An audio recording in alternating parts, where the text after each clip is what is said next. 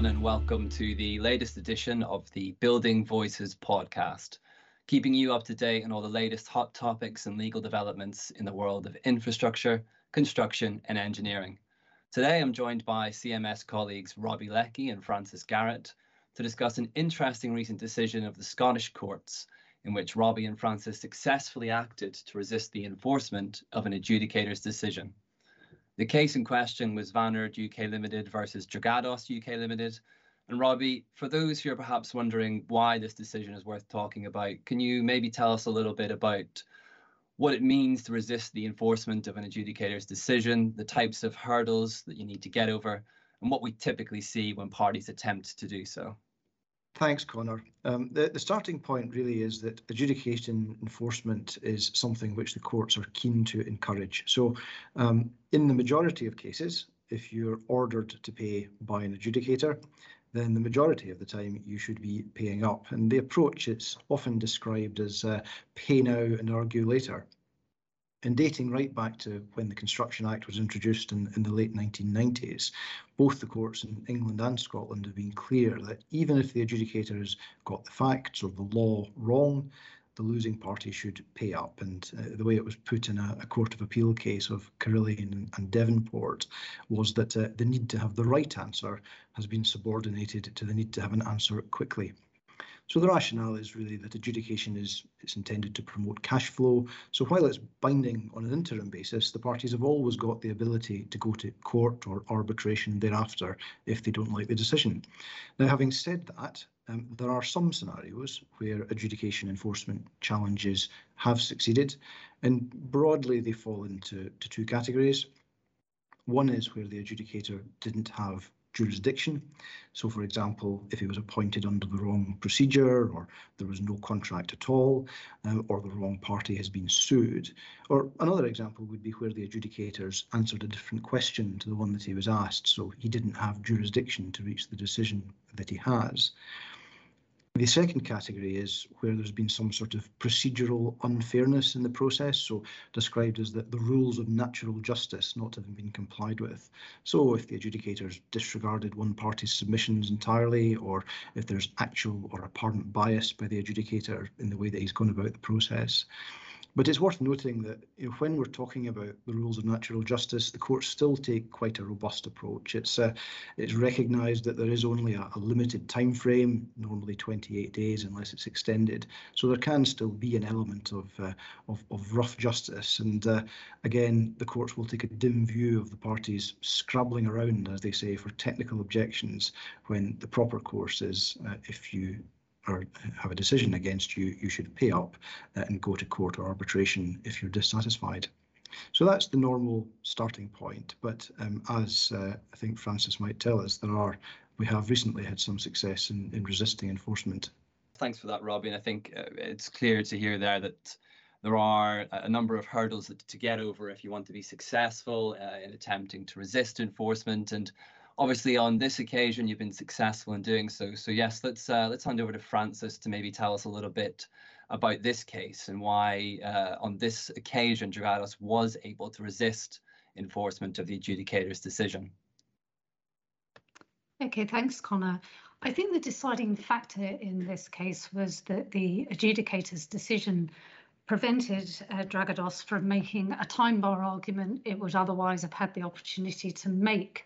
And just to unpack the workings of that a little bit more so that you can understand how the judge reached his decision. Vanord had issued a compensation event notification on the 20th of September 2019 for an extension of time.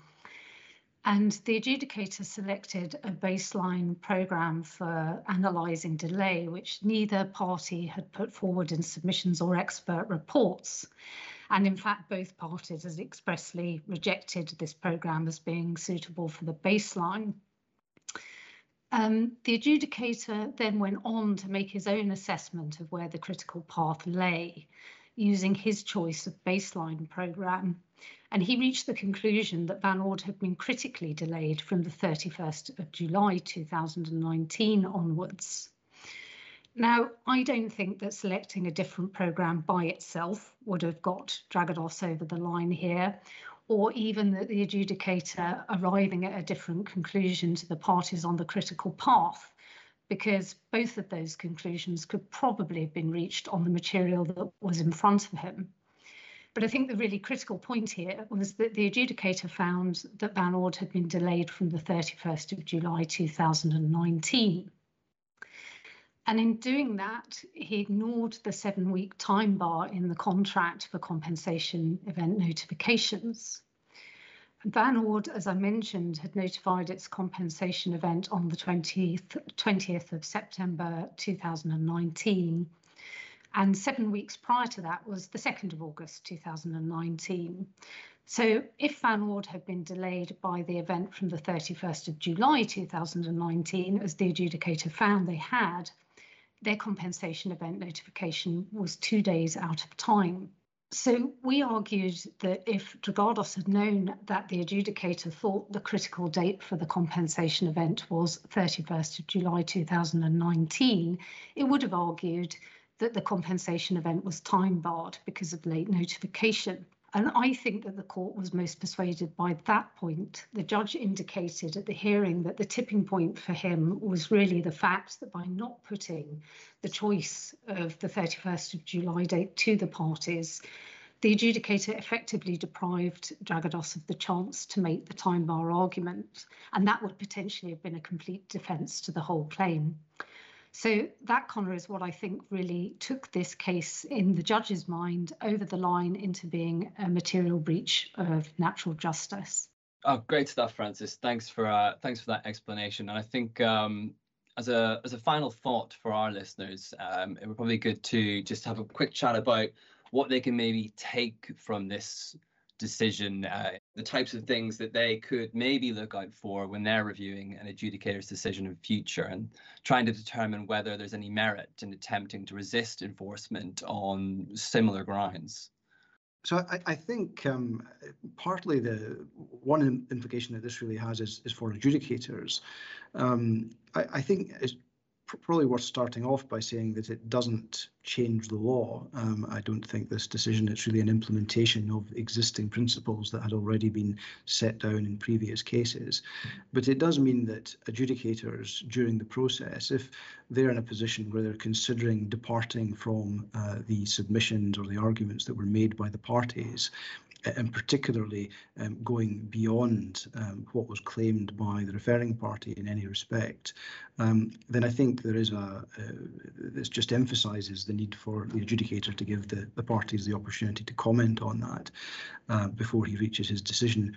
And if the adjudicator hasn't done that, then it means that the door might be ajar in some circumstances for parties to resist enforcement. But I think it's worth also bearing in mind that that's only going to be possible where the failure by the adjudicator has made a material difference, or at least had the opportunity to make a material difference to the outcome.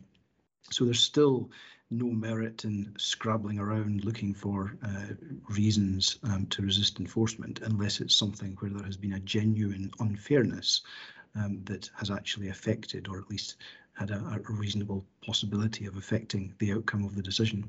So it sounds like really going forward, as the position has always been, every case is going to turn on its own facts and its own decision. And while there's potentially something here to look out for, it's still going to be difficult going forward to resist an adjudicator's decision, as we've seen for many years now. Does that sound about right to you, Robbie? Yes, I think that's right. I mean, as I said at the outset, the starting point is that the courts are keen to enforce adjudicators' decisions and to support the policy of the Construction Act in ensuring that adjudication allows cash to flow through the industry. And this is an example of one of the rare cases where enforcement will be refused, but it doesn't change the general principle that most decisions will be enforced. Very good. Well, hopefully that's given our listeners something to think about. And thanks both Robbie and Frances for the first-hand insight. That's everything from us for now, but we hope you've enjoyed this, and we hope you'll be listening in to the next Building Voices podcast.